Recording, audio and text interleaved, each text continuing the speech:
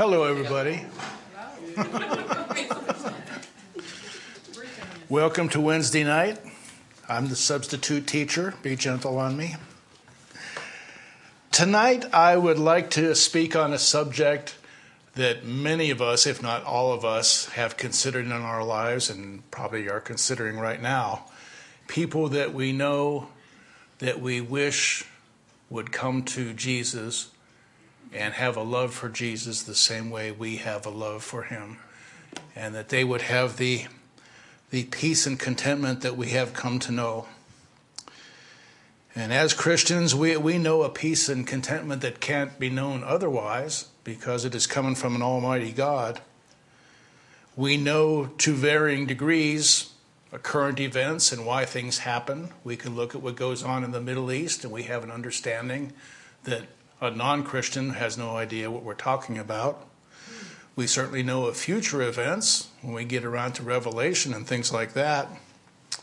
We know of the sovereignty of God. And not everybody that walks into a Christian church can necessarily say that. But sovereignty is certainly what the Bible preaches in the Word, and it's certainly what we preach here. And knowing the sovereignty of God, it gives us a safety and security in being in His hands that we cannot possibly know otherwise. And because we know this, because we have this contentment and this peace and security, we want others to know this, and it's especially true of loved ones. And as you might guess, the reason I'm picking the subject is this has been a matter on my heart over the last 2 or 3 months, a little more than usual. We tend to be passionate about this because we understand that this is a big issue. When the Twin Towers were being slammed with airplanes back in 2001, this was a big issue. If you were in the Twin Towers looking out the window and you saw the planes coming, when you hear the big boom in the building, any one of us seeing something like that would have enough sense to say, get out of the building. Now, this is a big issue. I don't want to hear why or what's the big deal. Get out of the building. There's a need to spread the word to other people. And everyday concerns, things like maybe your job isn't going as well as you wish it would, or maybe there's illness issues, or could be a relationship issue, but that doesn't matter at this point because the building has been slammed into by a commercial jet airliner. Get out of the building. This is a big issue. In this particular case, in this example, if you knew this was happening, you would know something that the other people didn't necessarily know because you were looking out the window and you saw the plane hit and you realized the seriousness of the situation. And we as Christians, we know something. By the grace of God, we know something. And thank God that He has come to us. We know about sin. We know about the need for a Savior. We know who that Savior is. This is a big issue. This is life and death. And when we think about this, we wonder, what do we do to spread the word and to tell people about Jesus Christ? And this, when you think about it, is kind of at the heart of legalism. Because isn't legalism all about what do I do to be saved? And they don't look at grace because the first thing you rush to is what do I do? Well, that's what you rush to in a big issue. What do I do? And you can't help but think that way. We're wired that way from childhood because ever since we were small kids, parents have been all over us about what to do and to do the right thing. And it's the nature of most men to want to fix stuff. If something goes wrong, if the vacuum cleaner's broken, get the toolbox. Something else is wrong, fix it. That's just the nature of most men. And I've been in a relationship where that just kind of goes hand in hand, where I'm the fix-it guy. Maybe I could fix it, maybe I couldn't, but that's the way the brain worked. That's the nature of many of us. We just want to fix it, and in this case, we want to know, what do we do to help loved ones come to Christ? My daughter is 31 years old, and my dad is 86. And neither one of them have really shown much interest in Jesus, I'm sad to say. People can understand when you scream at them to get out of the burning building, when you shout it, but yet little interest is showed in Jesus. They don't see it as the big stuff, but we certainly do. And how I want them to know about Jesus and to know the big stuff. My daughter hasn't listened to me as much as I wish she had in the past. And if she's paid a high price for it. But she's young enough, and she's a work in progress, and hope springs eternal. You'd never know. My dad is 86, and with all due respect to older folks, at 86, when you've had cancer and 4 heart attacks, time is probably running short. And my dad takes a bucket full of medicine to keep him alive. We think alike. My dad and I are very, very much alike. I have 2 other brothers. They don't think the way we do. I like to think the middle brother looks like the milkman. God knows where the younger one come from. But my dad and I, our brains just work alike, except for Jesus.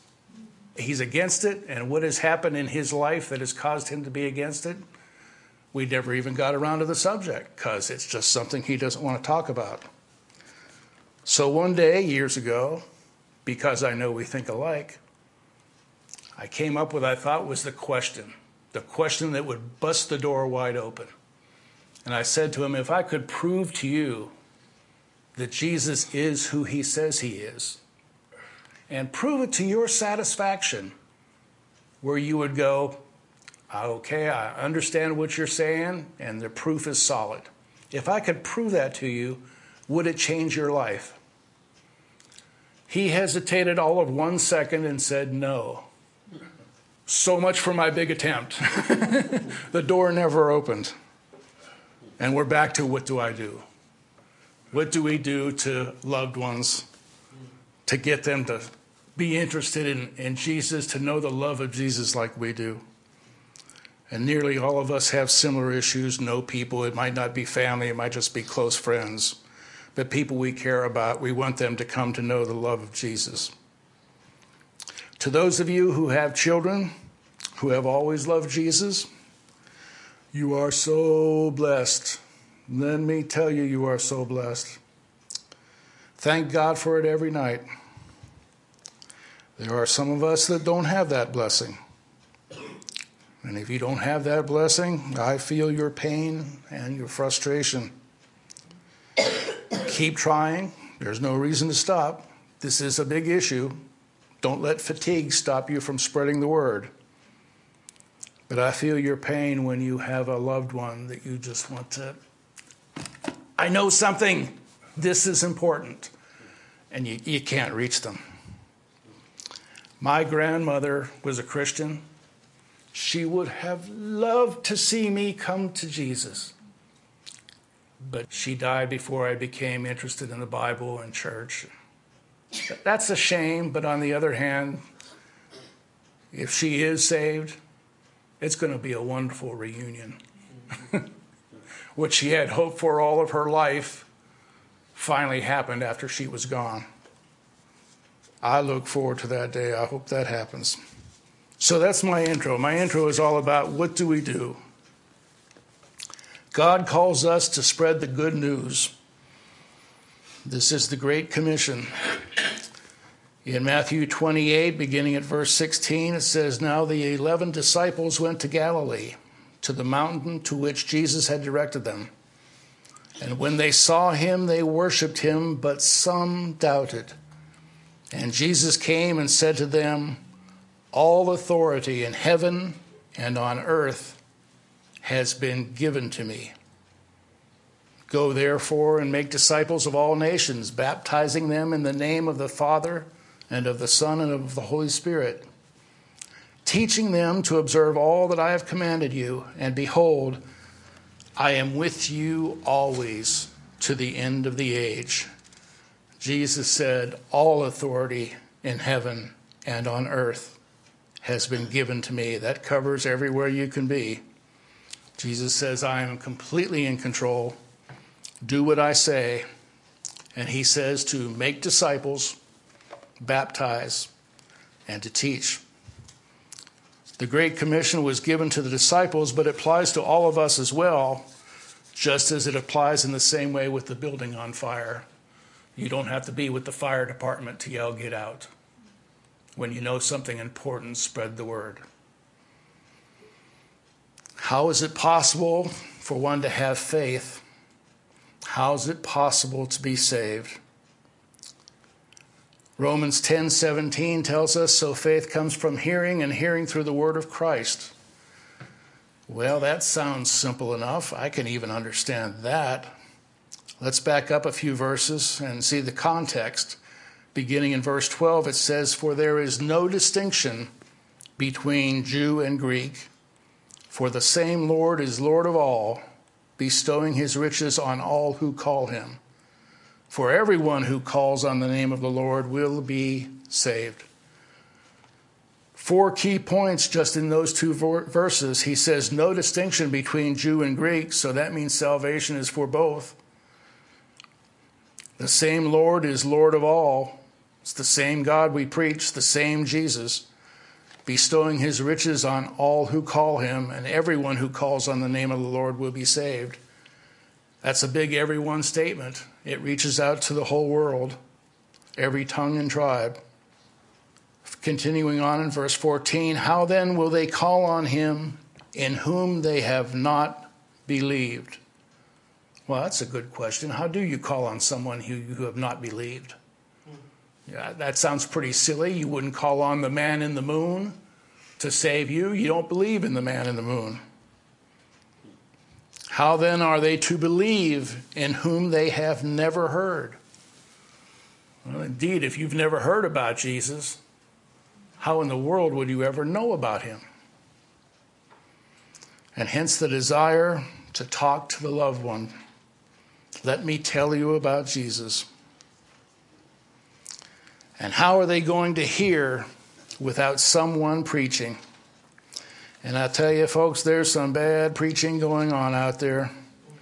When I was in Long Beach years and years ago, while I wasn't much of a churchgoer, I was the ringer on their basketball team. But I had to go to Bible study. He said the only way I would be on the basketball team would be if I showed up at Bible study twice a month. Okay, I love basketball. So I go to Bible study, and I found that great grounds for amusement to ask questions that they would struggle with. And I ran into one fella who was a churchgoer, been going there for years. And as I talked to him about things, I quickly found out that he did not believe in Satan, and he did not believe in hell. That's quite a head scratcher there. He's been going to this church for years, but doesn't even believe in that. And of course, that became fodder for a great many questions. Which leads me to a technique I'd like to put in front of you, just in case you haven't considered it. But when one is asked a question, there is typically a correct answer and an incorrect answer.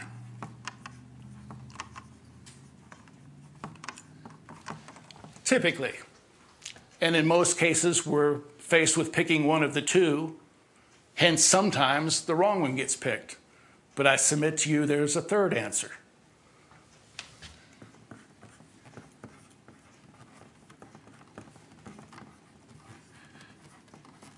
And that third possible answer is I don't know.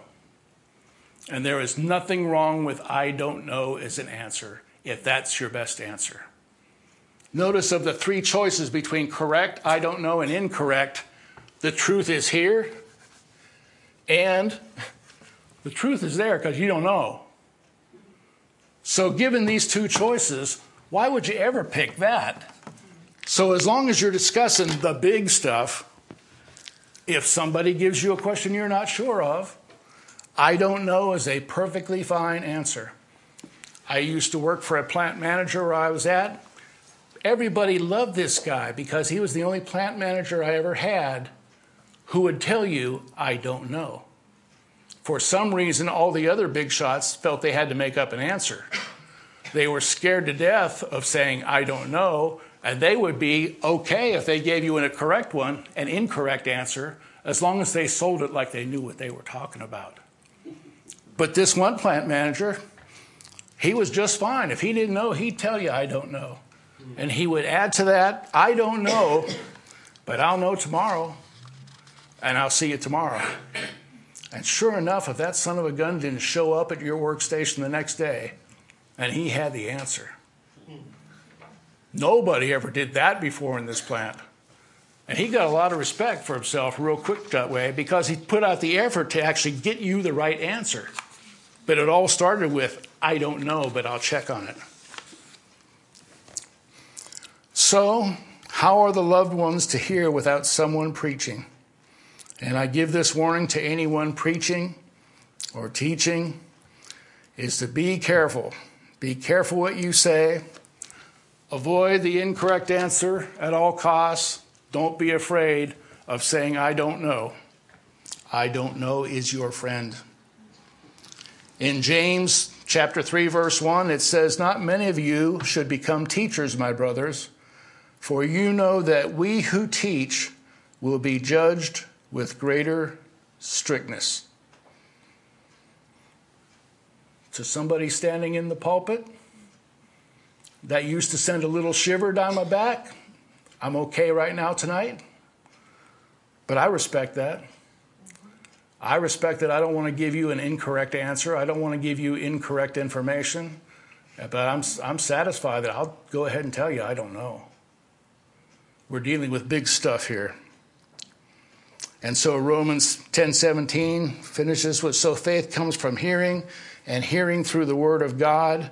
If you remember in your math classes, it would do things like A equals B, B equals C, therefore A equals C. We have a statement laid out this way. So faith comes from hearing, and hearing through the word of God. Therefore, we can say faith comes through the word of God. Ephesians 2:8 says, for by grace you have been saved through faith. And this is not your own doing. It is a gift of God, not a result of works, so that no one may boast. For we are his workmanship, created in Jesus Christ for good works. Good works. That means do something. Don't just have the knowledge that you need, the knowledge that saves, the knowledge that God has been so gracious to come to you and reveal himself and show to you, and just sit on it. Do good works. Do something. Not to get saved, but because you know something. For we are his workmanship, created in Jesus Christ for good works, which God prepared beforehand that we should walk in them. Of course, John 1:1 says, in the beginning was the Word, and the Word was with God, and the Word was God. So Jesus is the Word. When we teach the Word, we teach Jesus, and vice versa. Matthew 23, verse 8 says, but you are not to be called rabbi, for you have one teacher, and you are all brothers. And call no man your father on earth, for you have one Father who is in heaven. Neither be called instructors, for you have one instructor, the Christ.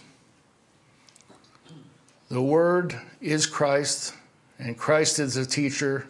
It all goes together. Jesus tied with the words in John 1:1. The Word is our teacher. Christ is our teacher. Preaching the Word is one of the most important jobs you can do. When Jim was ordained by Elder Ward, the charge given to him was to preach the Word. What more important thing is there to do that? When you preach the Word, you're preaching Jesus. Are you sensing a trend here? Christ is the Word. Christ is the teacher. Christ is the author of faith. Now, we have done the parable of the sower at least twice in the past year. So here's the fast version. Luke 8, verse 5, a sower went out to sow his seed. Verse 11. Now the parable is this: the seed is the word of God, and therefore we are sowers of the word. That is in line with the Great Commission. Sow the seed, sow the word. That was fast. That was the parable of the sower. Matthew chapter 7, verse 21. Not everyone who says to me, Lord, Lord, will enter the kingdom of heaven, but the one who does the will of the Father who is in heaven. So what is his will? What is the will of the Father? Tell all about Jesus. Sow the seed, sow the word, spread it around. This is important stuff. This is not a hobby like some people treat Christianity, as a club and a nice place to be. Continuing on in Matthew 7:22. On that day many will say to me, Lord, Lord, did we not prophesy in your name and cast out demons in your name and do many mighty works in your name? So what did they do? They prophesied, they cast out demons, and they did mighty works. You can imagine the crowd around these guys would be saying, did you see those guys? Did you see what they did? Mighty works, cast out demons, prophesied. Did you see what those guys did? The focus is not on Jesus. What did they not do? Nowhere in that list is there any mention of them sowing the seed, spreading the word, teaching. There's no mention of that in there at all. The three things they did brought glory to the person doing it, as opposed to bringing glory to Jesus where it should be. And what did Jesus say? And then will I declare to them, I never knew you. Depart from me, you workers of lawlessness. Everyone then who hear these words of mine and does them will be like a wise man who builds his house on the rock. Preach the word, Jesus brings it right around to that. On John chapter 7, verse 14, it says, about the middle of the feast, Jesus went up into the temple and began teaching. Teaching. We're back in the word again. The Jews therefore marveled, saying, how is it that this man has learning that he has never studied? So Jesus answered them, my teaching is not mine, but his who sent me. Right there, Jesus tells you that this teaching is straight from God. And Jesus himself was sent by God. That brings you up to sola scriptura, that God's word is sufficient.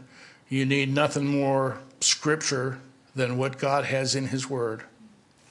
In Acts chapter 8, verse 4, and it reads, now those who were scattered went about preaching the word. Again, the emphasis is on preaching the word. Philip went down to the city of Samaria and proclaimed to them the Christ. And the crowds, with one accord, paid attention to what was being said by Philip. And when they heard him and saw the signs he did, for unclean spirits, crying out with a loud voice, came out of many who had them, and many who were paralyzed or lamed were healed. And there was much joy in that city. I'll bet. Acts chapter 8, verse 26. This is Philip and the Ethiopian eunuch. It reads, now an angel of the Lord said to Philip, rise and go toward the south to the road that goes down from Jerusalem to Gaza. This is a desert place. And he rose and went, and there was an Ethiopian, a eunuch, a court official of Candace, queen of the Ethiopians, who was in charge of all her treasure. He had come to Jerusalem to worship and was returning, seated in his chariot, and he was reading the prophet Isaiah. And the Spirit said to Philip, go over and join this chariot. So Philip ran over to him and heard him reading Isaiah the prophet and asked, do you understand what you're reading? And he said, how can I unless someone guides me? And he invited Philip to come and sit with him. I like the use of the word guide here. Because after all, as you've seen verse after verse that I've done here, I'm just plagiarizing. I'm just reading the word. I'm just guiding you through what's already said. The Word is Christ. The Word saves. There's no safer place to be than staying in God's Word. And this verse shows that at least some people need a guide. It'd be nice if all you had to do was sit down with the Word in front of you, read it, and understand it. But you need God's revelation to be able to see that. And I know that from personal experience, because for years and years and years, I used to be able to try to read Romans. And it might as well have been in Bulgarian for all I cared. It wasn't making a lick of sense to me. I could understand other books in the Bible okay, but for some reason, Romans, it just wasn't getting it done. And I knew it wasn't getting it done, because it was one of those things when you read something and you don't get it, you back up and try it again. And then you back up a third time, and then you go, son of a gun, I don't get it. and that happened way too much. So we're talking about spreading the word, having a loved one come to God, to Jesus Christ. How did Paul spread the word? Can we see what Paul did to help us? In Acts 17, now when they had passed through Amphipolis and Apollonia, they came to Thessalonica. And there was a synagogue of the Jews. And Paul went in, as was his custom. And on 3 Sabbath days, he reasoned with them from the Scriptures. So he's dealing straight in the Word. And that's how he's telling them about Christ. He's explaining and proving that it was necessary for the Christ to suffer and to rise from the dead, and saying, this Jesus, whom I proclaim to you, is the Christ. And some of them were persuaded and joined Paul and Silas, as did a great many of the devout Greeks, and not a few of the leading women. Now notice what Paul did in reasoning with the word was semi-effective.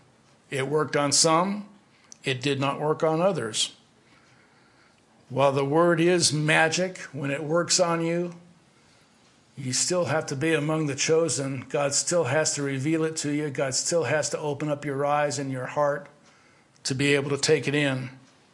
Therefore, just reasoning with somebody doesn't exactly work every time. In verse 5, but the Jews were jealous, and taking some wicked men of the rabble, they formed a mob, set the city in an uproar, and attacked the house of Jason, seeking to bring them out of the crowd. And when they could not find them, they dragged Jason and some of the brothers before the city authorities, shouting, these men who have turned the world upside down have come here also. That's how they described Paul and what he was saying. The word of God was turning the world upside down. And Jason received them, and they were all acting against the decrees of Caesar, saying that there is another king, Jesus. And this is the same pressure that was used on Jesus in Jerusalem. They used Caesar to put a stop to Jesus. They used Caesar to make sure Jesus got crucified.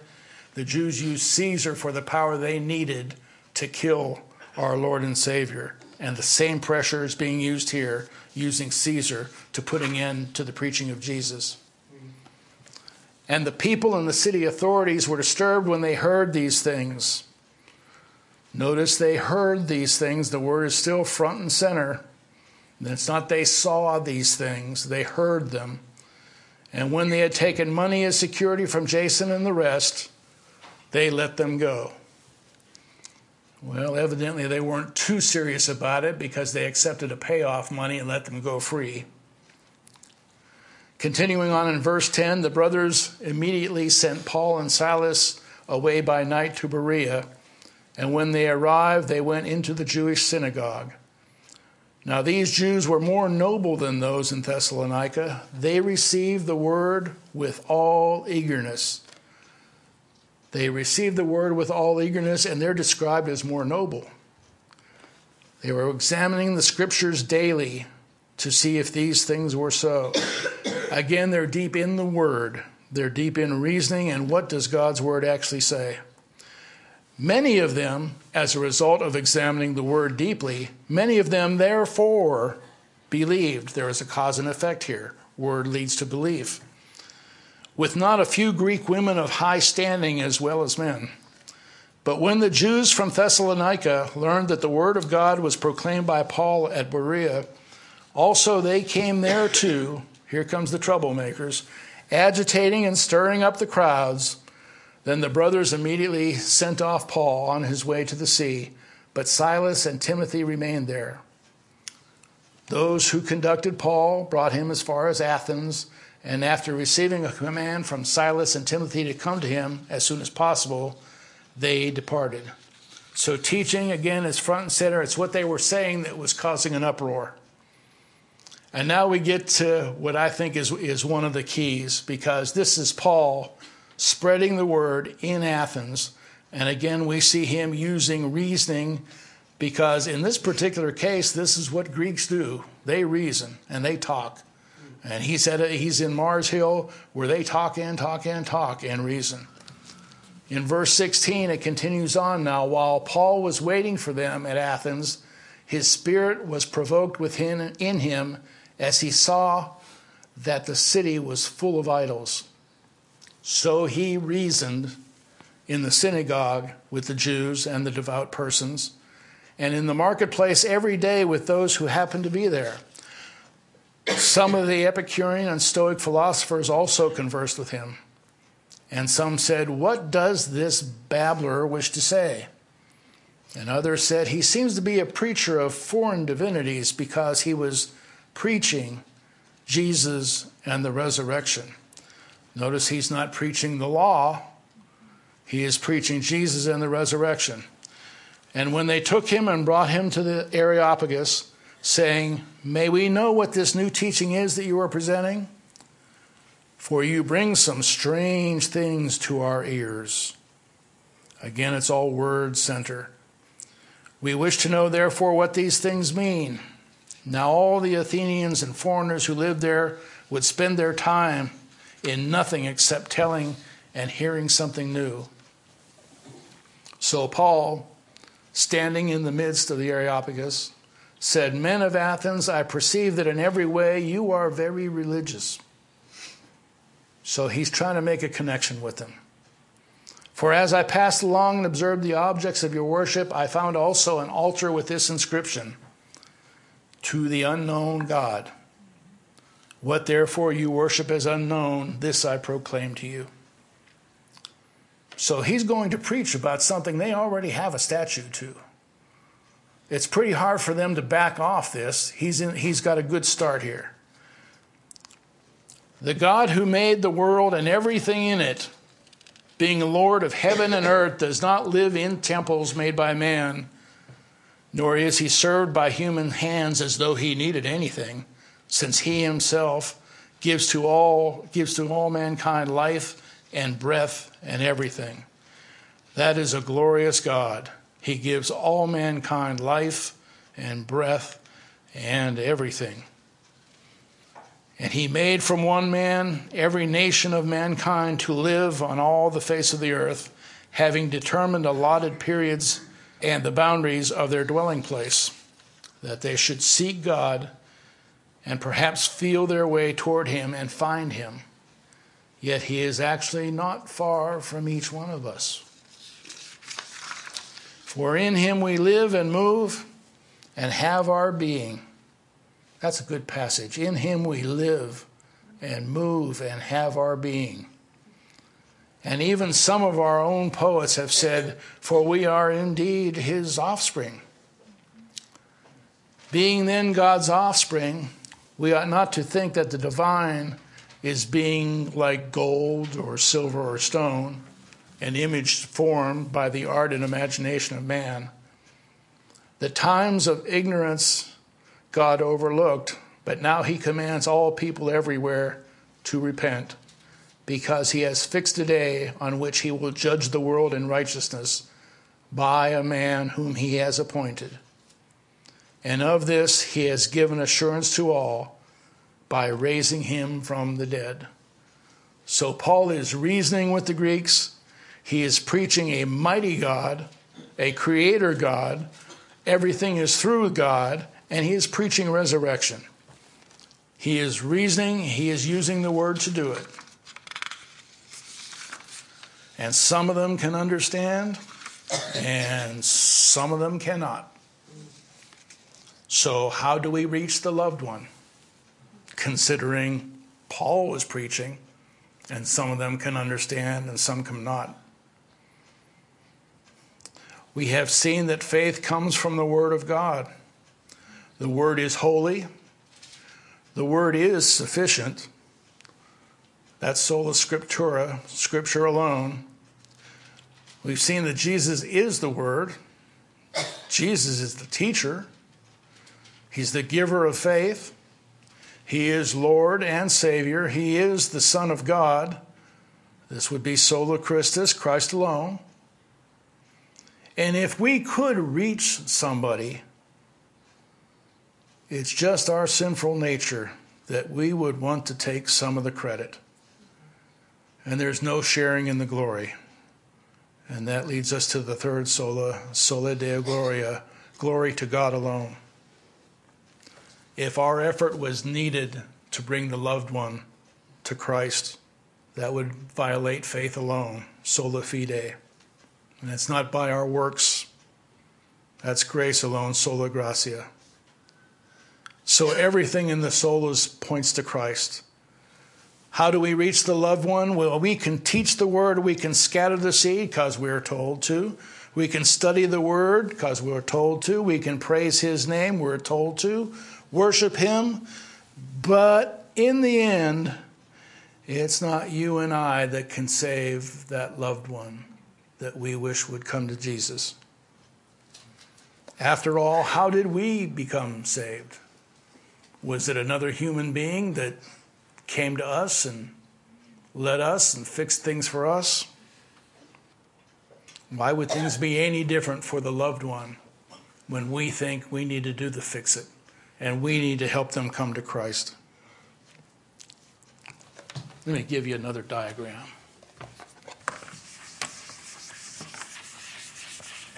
Here's the problem. There's me. There's the loved one. And we're communicating with each other, and I'm trying to tell them about Christ. What he's done for me, the peace and contentment you can have that you can't have otherwise, and the communication is going back and forth on a horizontal. I'm missing something here. And what I'm missing is Jesus, and the issue is this. That's what saves. Jesus coming to the loved one, opening their eyes, opening their hearts, and drawing him. And all this baloney in here that sinful me thinks I can fix it. It might be helpful. I am told to preach the word. I am told to spread the seed. It might be helpful doing some of this. But the same thing that saved me is the same thing that would save the loved one. Now, is that going to bring you peace? Well, probably not, because after all, you want to see the loved one saved, and there's no guarantee it. And as humans, our heart wants to see them know the love of Christ. We can pray for grace to be granted to the loved one. We can pray for grace by the one who can grant grace, and that's Jesus. Jesus saves, not us. We continue to follow what Jesus wants us to do, but always remember, not my will, but thy will be done. And if it's the will of Jesus to do one thing, and it's our will to do something else, hang on to not my will, but thy will be done. And keep preaching the word. Tell people about Jesus. Pray that Jesus would show his grace on the loved one. And stand back and wait for that reaction.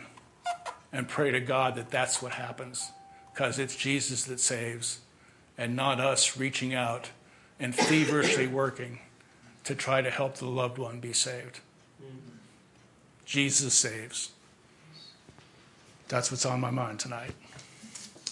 I hope I've glorified our Savior. I tried to keep this directed toward him because as a sinful man, it's too easy for me to go astray. But Jesus Christ saves. And whenever you find yourself thinking horizontally, remember there's an arrow coming from above that has a whole lot more power. Thank God for that. Thank you for listening to this week's Salvation by Grace message. We welcome your feedback and encourage you to visit our website at salvationbygrace.org. And we invite you to join us next time when we gather around the Word and study the sovereign grace of God.